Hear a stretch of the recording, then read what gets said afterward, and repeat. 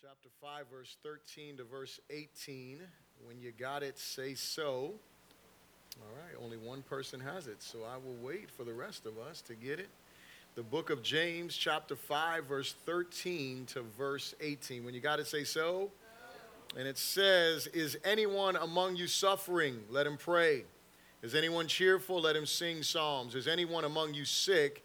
Let him call for the elders of the church and let them pray over him, anointing him with oil in the name of the Lord. And the prayer of faith will save the sick, and the Lord will raise him up. And if he has committed sins, he will be forgiven. Confess your trespasses to one another and pray for one another that you may be healed. The effective, fervent prayer of a righteous man avails much. Elijah was a man with a nature like ours, and he prayed earnestly that it would not rain, and it did not rain on the land for 3 years and 6 months. And he prayed again, and the heavens gave rain, and the earth produced its fruit." Lord, thank you so much for your word that is true. Thank you so much for the privilege to be together with my brothers and sisters this morning to worship and lift up your glorious and wonderful name. And thank you, God, for the truth that is in your word that sets us free. Thank you for the command, but not just the command, but the invitation that you give us to pray unto you and to seek you. And so, Lord, in these next few moments, I pray that you would open our ears, you would soften our hearts, and that you would prepare us to receive your word and not just hear it, but live it, Lord God. May you be glorified in it. We pray this all in Jesus' good name. And everyone said, amen. You may be seated in the presence of the Lord. If you do not have an outline, you can raise your hand, and the ushers will be sure to get you one. As always, I want to be sure that you are able to follow along in the introduction and that you are able to take notes. That's really important for me as well, that you can write down some stuff, and then not just that, but that you're also able to answer the introspective questions. What do you feel the Lord is speaking to you? Not just that, but how are you going to live it? What are you going to do about it? And as always, a reminder, we are disciples of Jesus. And as disciples of Jesus, we are called to make disciples. And so my hope is that you will utilize this tool as well to be reminded not only of what you've learned, but to also share it with someone else, right? And one of the great ways for us to grow in our faith is to share our faith with others. And so I encourage you to utilize it for those reasons as well. And so we are in our series. This is the second week that we are dealing with the topic of praying. And as you heard me reading, I specifically emphasize the word pray every time that it's written there, prayer in some fashion in this text, because I want you to see that James, the apostle, is encouraging us to pray and to be a prayerful people. And this morning, I want to talk about praying in power. Praying in power. If you look at your outline there, it says this. It says, "There is no question that our culture needs to be impacted by the power of God." Would you say amen to that? I mean, no matter what you are, no matter what you believe, right, whether you're a believer or not, the fact of the matter is our culture is shattered, right? It is broken right now. We need some help. We need something to happen, right? We need some type of change to occur within our culture. And the only way that is going to happen for those of us in the room that are believers is through the power of God, right? There's not going to be some politician that's going to rise up or some political movement that's going to happen. You know, we think we have these functional saviors in, the Republican Party or the Democrat Party or the Independent Party or the Iced Tea Party or whatever party it is, right? Like, we think some savior is going to rise up and deliver us. And I want you to know that savior already rose up. That savior already brought deliverance to us. His name is Jesus, and he's going to return. And the fact is, what this world needs to know is that there is salvation in and only in Jesus Christ. And that's the bottom line. And so our world needs to be impacted by the power of God. This is most clearly seen by the divisions within the culture over policies, over programs, and over politics. And can I tell you something? The reality is this: if it starts with a P, the church is probably divided over it in some way. We're divided over people, right? I mean, you think about it, we're divided. Those are my people, those are your people, those are their people. Listen, there's a bunch of lost people out there. Why don't we go get those people and stop fighting over the people that call themselves Christian. That's a good idea. But nonetheless, we're divided over people, right? We're divided over programs. Like, what programs should we have in the church? We're divided over preachers. Like, which preacher is right? Which preacher is wrong? We're divided over practices, over principles that we have. We're divided over prophecy, right? Is prophecy for today? Does God still speak today? Or did God stop speaking some years ago? Listen, I think that it is unwise to think that somehow God stopped speaking at some point. If he is a relational God, he has to still be speaking. But I'm just saying, we're divided over that. And we're divided over prophecies. Like, what do those prophecies mean? And so there are these divisions, and all the while, lost people, right? The saddest of all, should I say, is that we're divided over what constitutes the power of God. We're divided over that in the church. What is the power of God? Is it speaking in tongues? Is that the power of God? Is it something else? Is it a powerful exhortation of God's word? What is the power of God? And can I tell you something and the reason why that's sad is because all the while, lost people are dying. While we're dividing over all of these things, lost people are dying.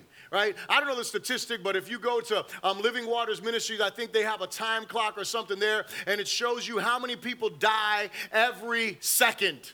Right? How many people are dying in our world? And those people, you don't know which ones of them know God. We are not universalists, so we don't believe that everyone who dies is going to heaven. And so that means that there are people who are dying right now.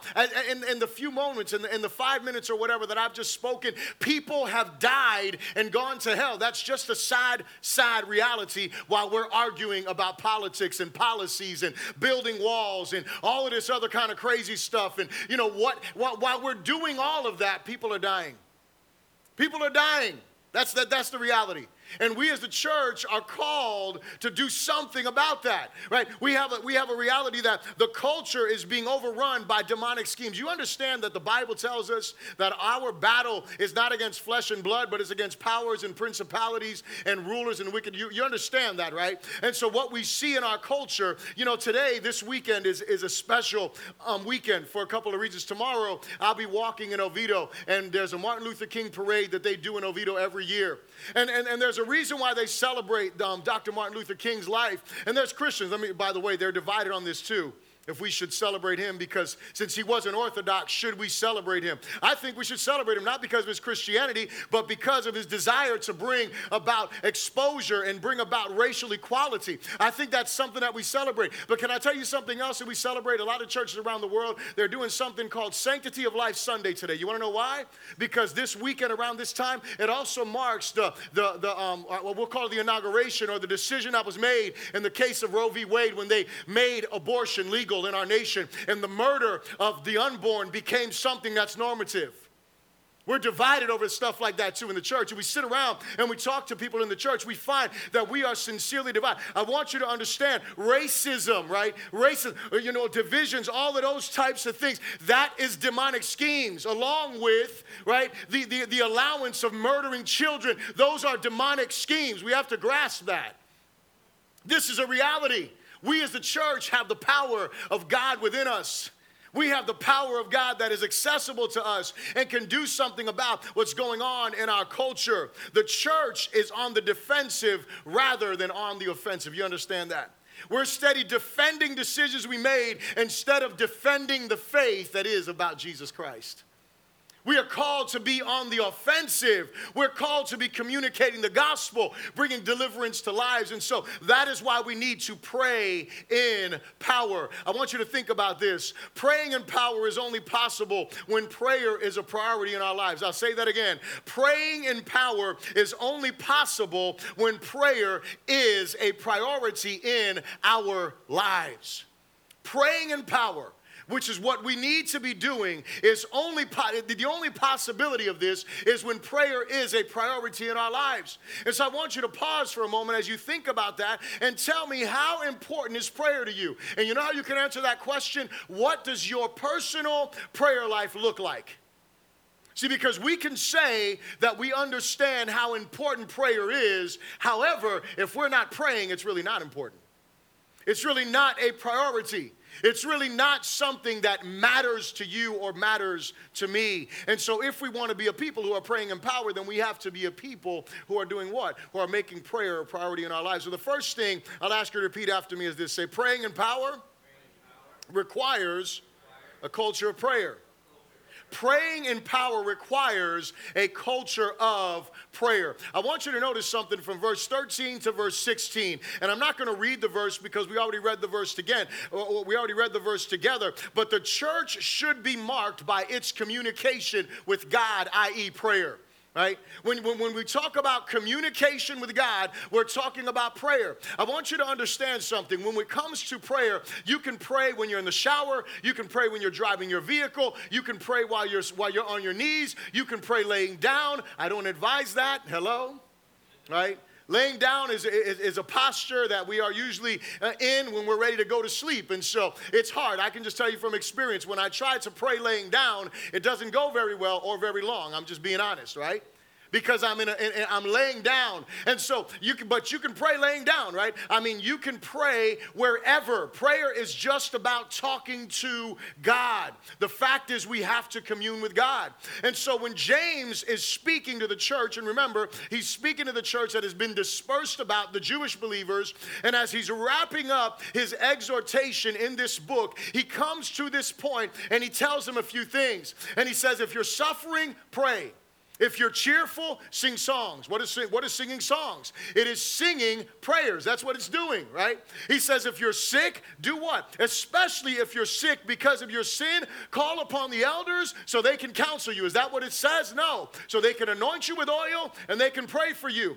If you are in sin, it says to confess your sin. What is confessing sin? That is a repentant prayer. And so we are talking about repenting, confessing our sins, and then what do? And then we pray for the ones that are in sin to be restored. And so do you notice the concept here? That is throughout the book of James here in this portion, he is saying prayer should be a mark of the life of the church.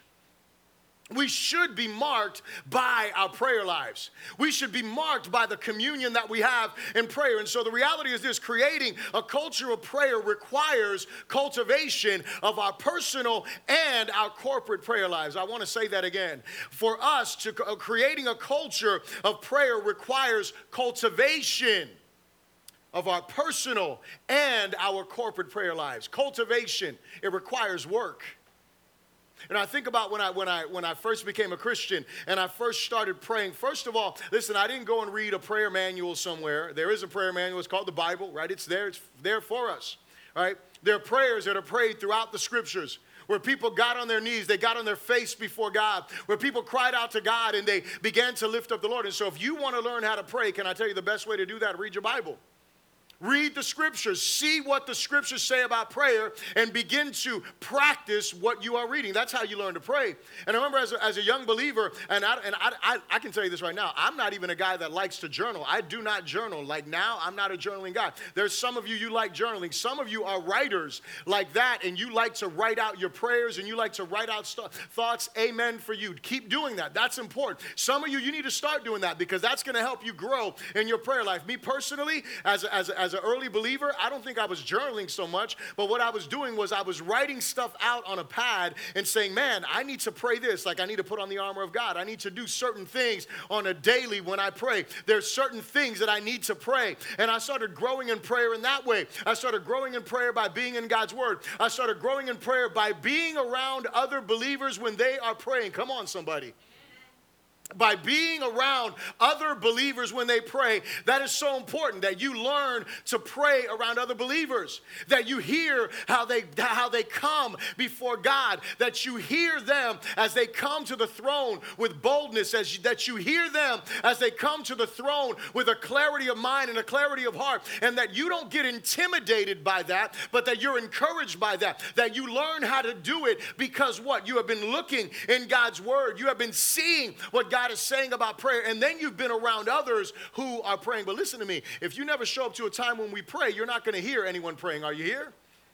The only time you're going to hear someone pray is when I pray, before I read scripture, maybe when one of the ministers up here prays, whenever they're doing communion or something like that, or when somebody is leading in worship and there may be a prayer that's prayed, or when Pastor Aldo prays at the end of the service, or when Pastor Chad prays during the time of offering. Like, you may hear prayers there, but you're not going to hear prayers that are outside of that if you're not coming together to pray. So when do we pray? Well, let me just talk about that really quickly, because the first Friday of every month we have a time, it's called our core prayer night, right? We get together. The reason why I emphasize the first Friday is because that's a Friday that I've asked all the leaders to be here to pray.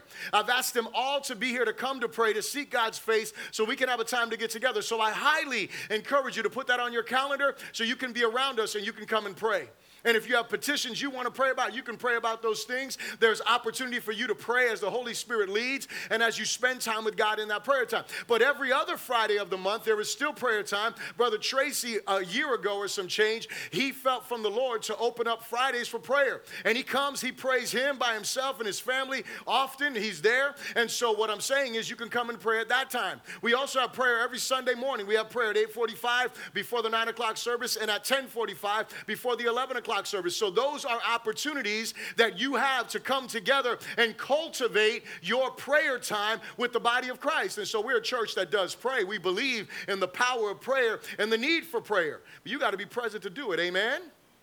I'm just saying, that's a reality there. In fact, here's the thing. If you and I do not develop ourselves in personal prayer, we will never devote ourselves to prayer corporately. Are you here? If you don't develop yourself in personal prayer, you will never commit yourself to public prayer. If you're not, you know why? Because you will never understand the need to be praying.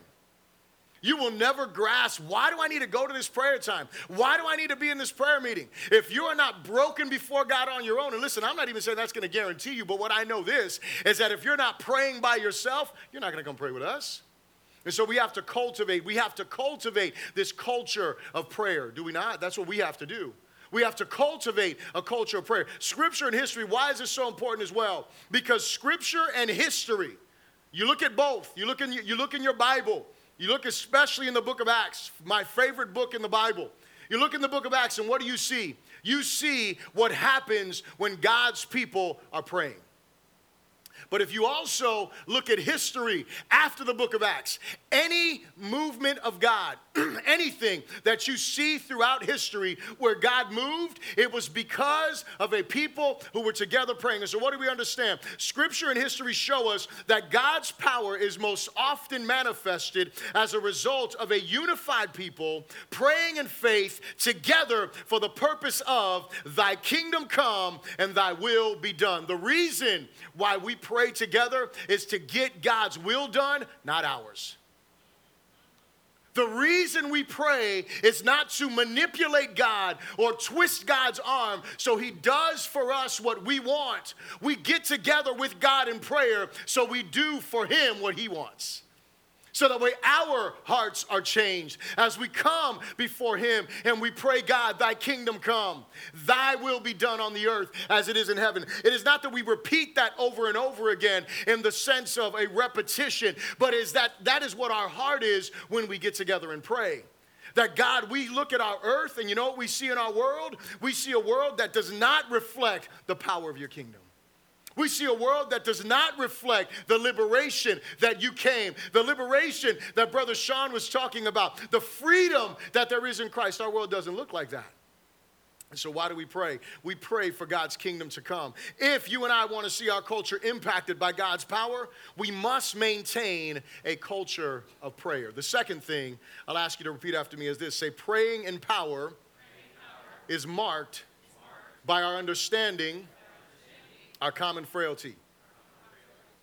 Praying in power is marked by understanding our common frailty. Verses 17 through 18, look what it says. It says, I want to read this because I want you to see this. Elijah was a man with a nature like ours. I love that. Elijah was a man with a nature like ours.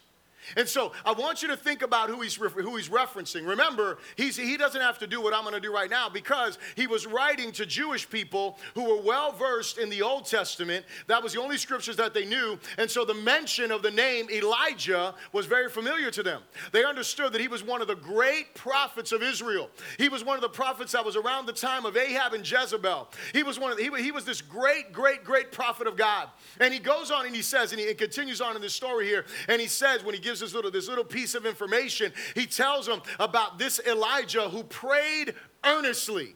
And he prayed earnestly. In other words, he prayed in faith. And when he prayed in faith, what happened was the earth stopped giving rain. Why? Why did this happen? Because Ahab, who was a king in Israel at that time, and Jezebel, they were idolaters on another level. And God promised judgment because of their idolatry. And one of the judgments that came as a result of their leadership was a famine that came as a result of Elijah praying. And so Elijah prays, and for 3.5 years, that's a long time, there was no rain in the land. When you go back to 1 Kings and you actually read the story, and we're going to go back there in a moment, but when you go back to 1 Kings and you read the story, I mean, you see that this happens, and then at the end of the 3.5 years, Elijah, the Lord speaks to Elijah, and that's important, so mark that in your mind. He speaks to Elijah and tells him, go present yourself to Ahab. And he said, and I will bring rain.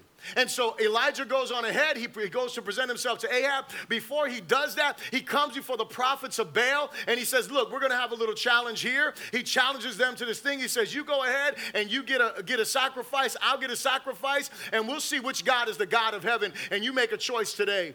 And when he goes up there on the top of Mount Carmel, he makes this challenge, and he boldness and courage, and he gets up there, he makes this challenge, and when he makes this challenge, what does he do? He says, go on ahead, call on your gods. And so these fools are over there because they're fools, they're worshiping idols, and they're fools, and they're over there crying out to their God, God, bring fire, bring fire, bring fire.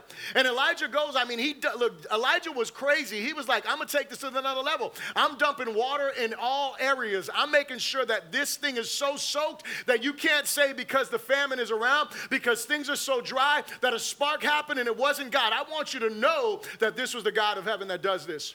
And the Bible says these fools are over there cutting themselves, crying out to their God, and Elijah mocks him. He's like, well, maybe your God's asleep. I don't know. Maybe your God is not awake. Maybe he's taking a nap. Maybe he's on vacation. I'm elaborating, but nonetheless, right? He tells him that, and he calls on the God of heaven, and the Bible says fire comes down from heaven, consumes up the water, consumes up the sacrifice. They kill these prophets, and then the mighty man of God does what? He runs.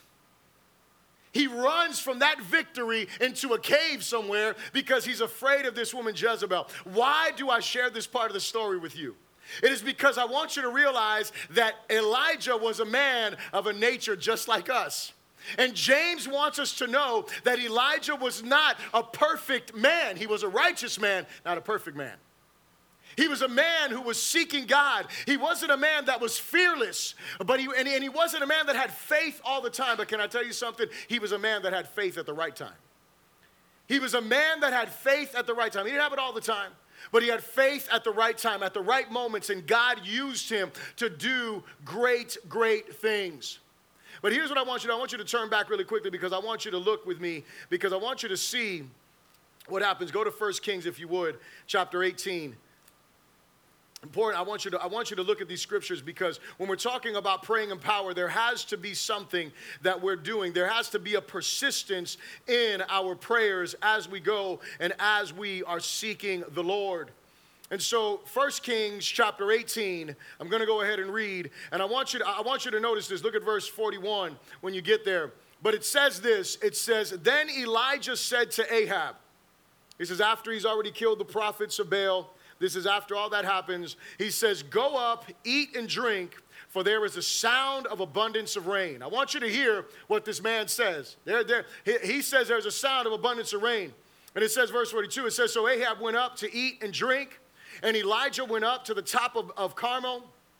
Then he bowed on the ground and put his face between his knees. And so I won't do it here, but I mean, just you can picture this, right? He gets down on his face before God. He puts his face to the ground and he begins to cry out to God. He begins to pray unto the Lord. And the Bible says, and he said to his servant, go up now, look toward the sea. So he went up and looked and said, now listen to me, there is nothing. Did you hear that? He said there's a sound of rain. He bows down before God Almighty, the Creator. And when you look at the scripture, it says that he prayed earnestly. It literally means this. He prayed in prayer. He was in deep prayer before God. He wasn't just in a prayer posture, but he was praying in faith. And the first time he gets down and pray, you know what the answer was? Nothing. Are you here? The answer was nothing. The scripture shows us that his servant gets up, his servant is excited, and he's like, okay, so Elijah's like, go see. Go tell me what's going on. And he gets up, he goes out there, he sees nothing. And what does Elijah do? He says, and 7 times he said, go again. Now listen, I need you to get this. When we look at numbers in the Bible, numbers have significance. Right? You look at certain numbers, right? And like you look at the number 3, that's like a number that symbolizes perfection. It's a number that deals with the Trinity, right? So you look at that. You look at number 7, and what does the number 7 symbolize in the Bible? It symbolizes completion. Why? Because God did what? He created everything in 6 days, and on the 7th day, he rested because creation was complete, right? Completion. A number of completion. Here's what I don't want you to think. I don't want you to think, I got to pray 7 times, and after 7 times, this is going to happen. I don't want you to think that, because your 7 times may be 100 times. Are you here? Your 7 times may be 15 years. I hate to tell you that. Your 7 times may be a month. It may be a week. It may be like this. It seemed to be here in the text that it was 7 times. It was 7 times that he prayed, and it seemed like it was pretty close in time and proximity of when he was praying. It wasn't a long time, but the point is he prayed until the answer came. Are you here? He prayed until the answer came. And so what I am trying to say is praying in power is marked by understanding our common frailty. We know that Elijah wasn't a perfect man, but like Elijah, our dependence upon God in prayer must become more evident. Listen, we have to know this, that without God, we can do nothing. Are you here? Without God, we have to know this. Without God, we are nothing.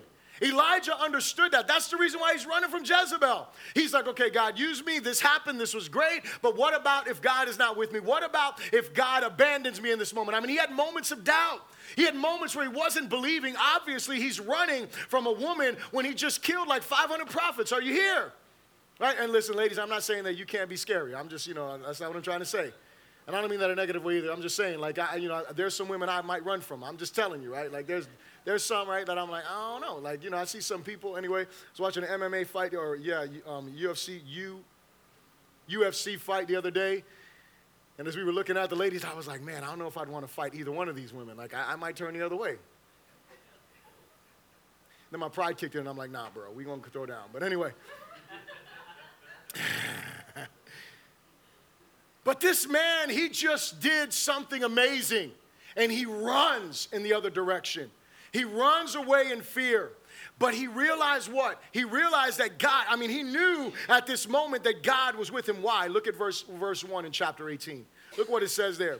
It says, and it came to pass after many days that the word of the Lord, say the word of the Lord, that the word of the Lord came to Elijah in the 3rd year, saying, go, present yourself to Ahab, and I will send rain on the earth. You want to know why Elijah kept praying? Because he had God's word. He kept praying because he had God's word. Can I tell you something? We have the word of the Lord right here. Are you here? We have God's word here. Now listen, I believe firmly God speaks continually. He will continue to speak. That's what he says. But I want you to know, primarily, the way God speaks to us is through his written word. And so as we are in the word, the whole reason why I challenge you every year to read through the Bible is because I understand something. God's power is directly connected with God's word. And your faith, my faith, is going to be built in what God's word says. And so Elijah prayed because what? He knew God said he was going to send rain. And you and I have to be those people that become so, and I use the word, impregnated with what God's word says. And so for the ladies in the room, you understand this, right? There's a time where you become pregnant, and listen, that thing is there, and it starts weighing on you. Hello. You can't, listen, you can't deny it if you wanted to deny it, right? Because if it's not the baby bump that starts coming, it's the cravings for crazy food. Are you here? Right? Like there's something. And then you get to the point that it's no longer a baby bump, but this thing is huge. And you're like, man, I want this thing out of me. Are you here?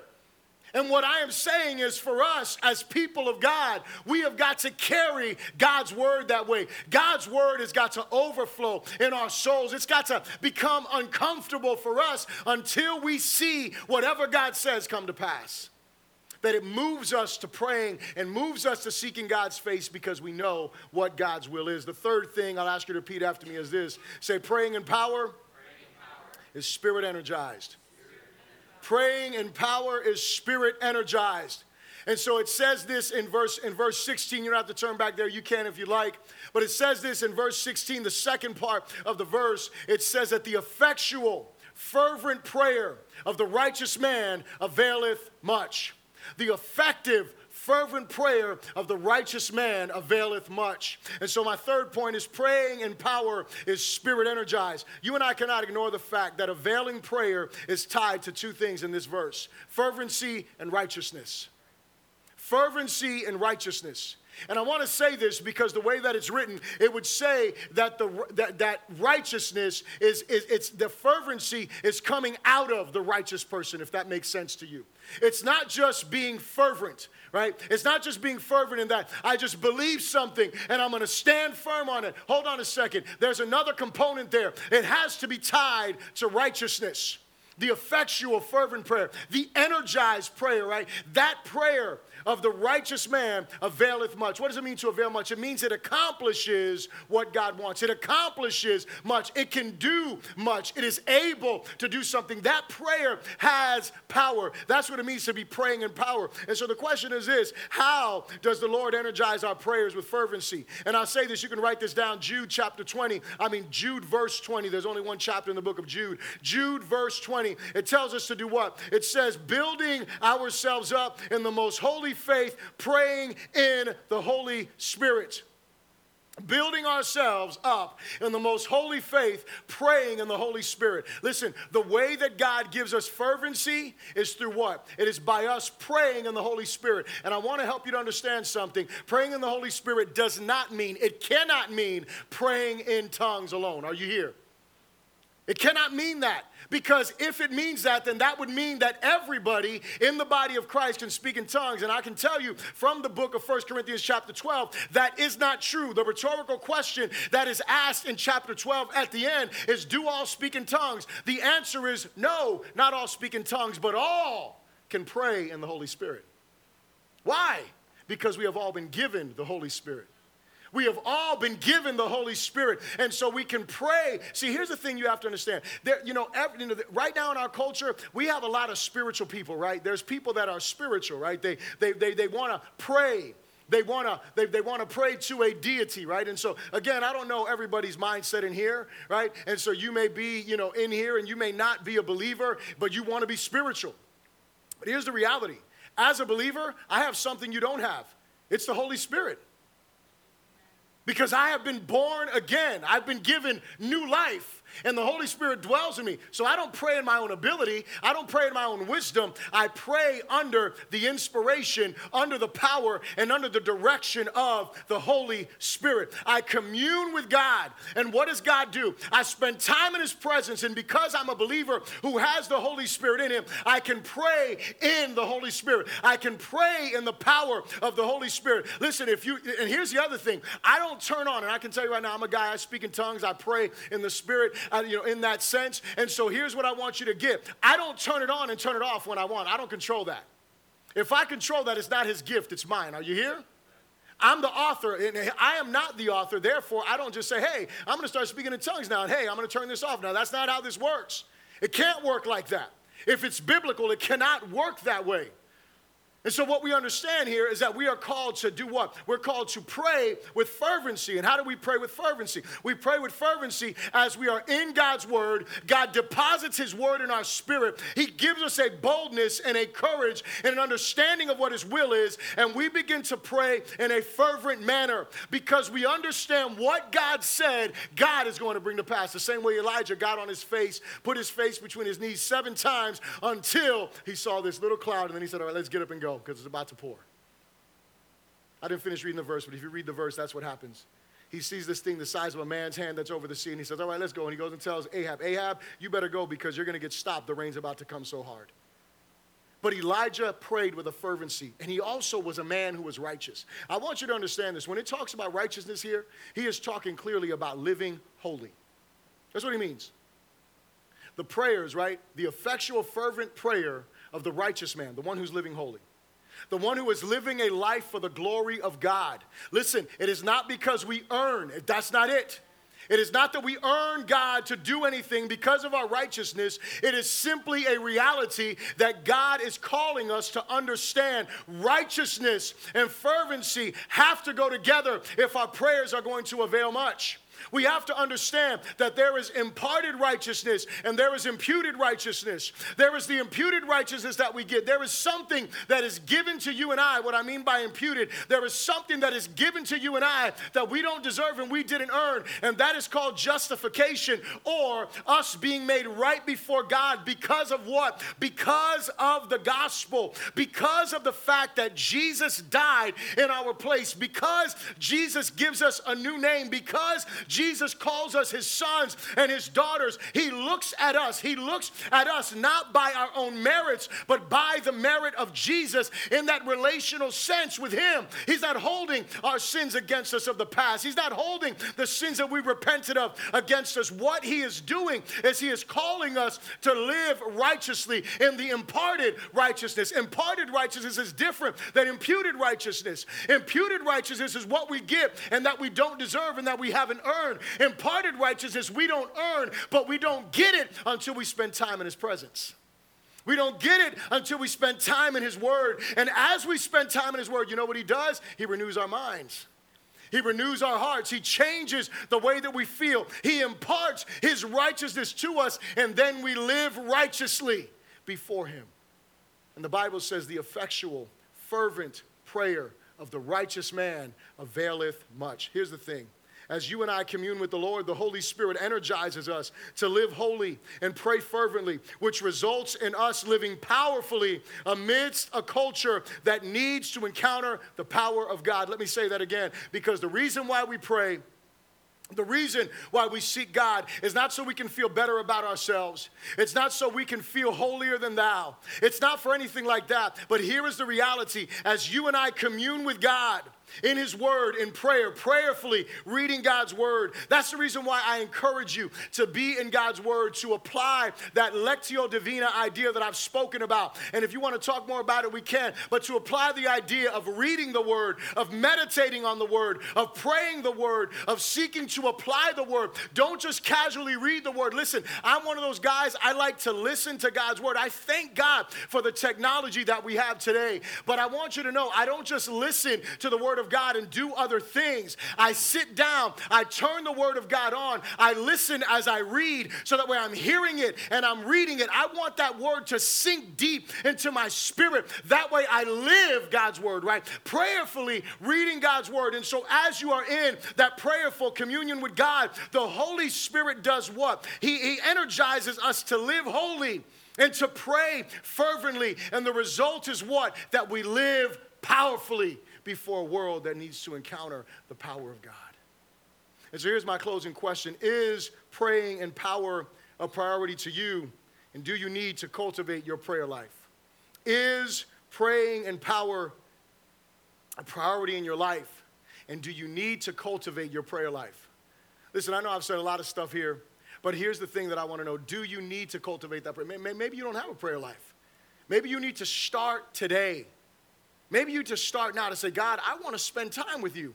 I want to spend time in I want to spend time in your presence. You know what? God is welcoming you and inviting you to spend that time with him. But maybe that's the thing. And are you, see, because when I ask this question, is praying and power a priority in your life? Listen, I don't want to just pray prayers. I want to pray in prayer. I want to be like Elijah. I want to pray with an assurance that what I'm praying is going to come to pass. That's how I pray. I believe when I'm praying, listen, y'all think I'm loud just because I want to be loud? Y'all think that I pray? No, man, it's not. Man, I believe what I'm praying, and I am desperate to see God. And I'm not telling you got to be loud. You don't got to be loud. Nowhere does the Bible say you got to be loud to pray and be heard. Hello. I'm pretty sure God ain't deaf. I'm just letting you know that right now. But he created me the way that he did.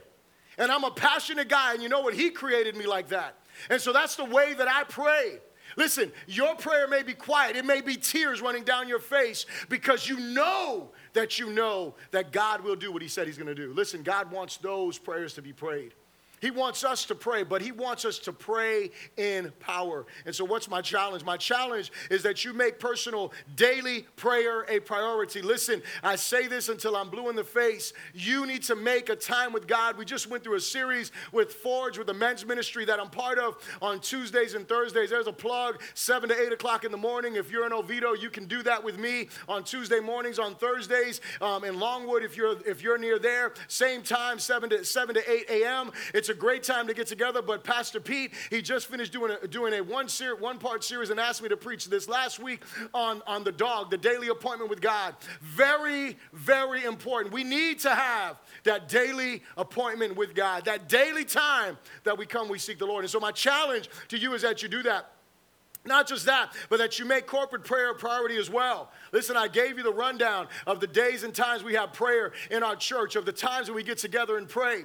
And I let you know that coming up in the month of February, we want to take it up a notch. I haven't even talked to the leaders about this, but we're going to let you know how we want to take this thing up a notch, taking it to the next level to continue to build a culture of prayer within our church. And I hope that you will be part of that. But make corporate prayer a priority, not just your personal prayer time, but also make corporate prayer time a priority, and also make praying in power a real goal in your life. Listen, you may feel like you can't pray in power. I hope you'll understand that Elijah was no better a man than you or me. He had the same nature as us. He was the same sinner as you and I are. And in his day, he didn't have the ability to depend upon a Savior like we do. He was trusting in the covenant of God that God had made with Israel, trusting who God is. You and I, we have an advocate. We have a mediator with the Father, the one who died for us. And you and I can pray. No matter who you are, no matter how old you are, no matter how young you are, you can pray in power. You can pray in power. And so I hope that you'll make that a real goal in your life. And here's why this matters, because if you will, your heart will change, your priorities will change, our church will change, and we will make a more lasting impact upon our culture. Let's pray together. Father in heaven, we come to you today with our hearts humbled. Oh, we thank you because you are a great King. We thank you because you are a great God. We thank you because you are the Almighty God. You are the great I am. You are the King supreme. You reign and you rule forever and ever, God. And so, Lord, we come to you today, and I pray that we would be a people who are praying in power, a people who are praying in prayer, who are praying with full assurance of faith, that we would not give up on your promises, that we would not give up on your word, but that we would press in. We thank you, God. We thank you, God. We give you thanks for answered prayer. We give you thanks, God, because we know that your promises are yes and amen in Christ Jesus. I pray for those in this place that may be struggling with their prayer lives. God, may you help them to overcome the struggle. May you energize them in prayer. I pray these things in Jesus' mighty, mighty name. Amen. Come on, give God a hand of praise. As you do that, and as Pastor Chad comes forth, I just want to let you know.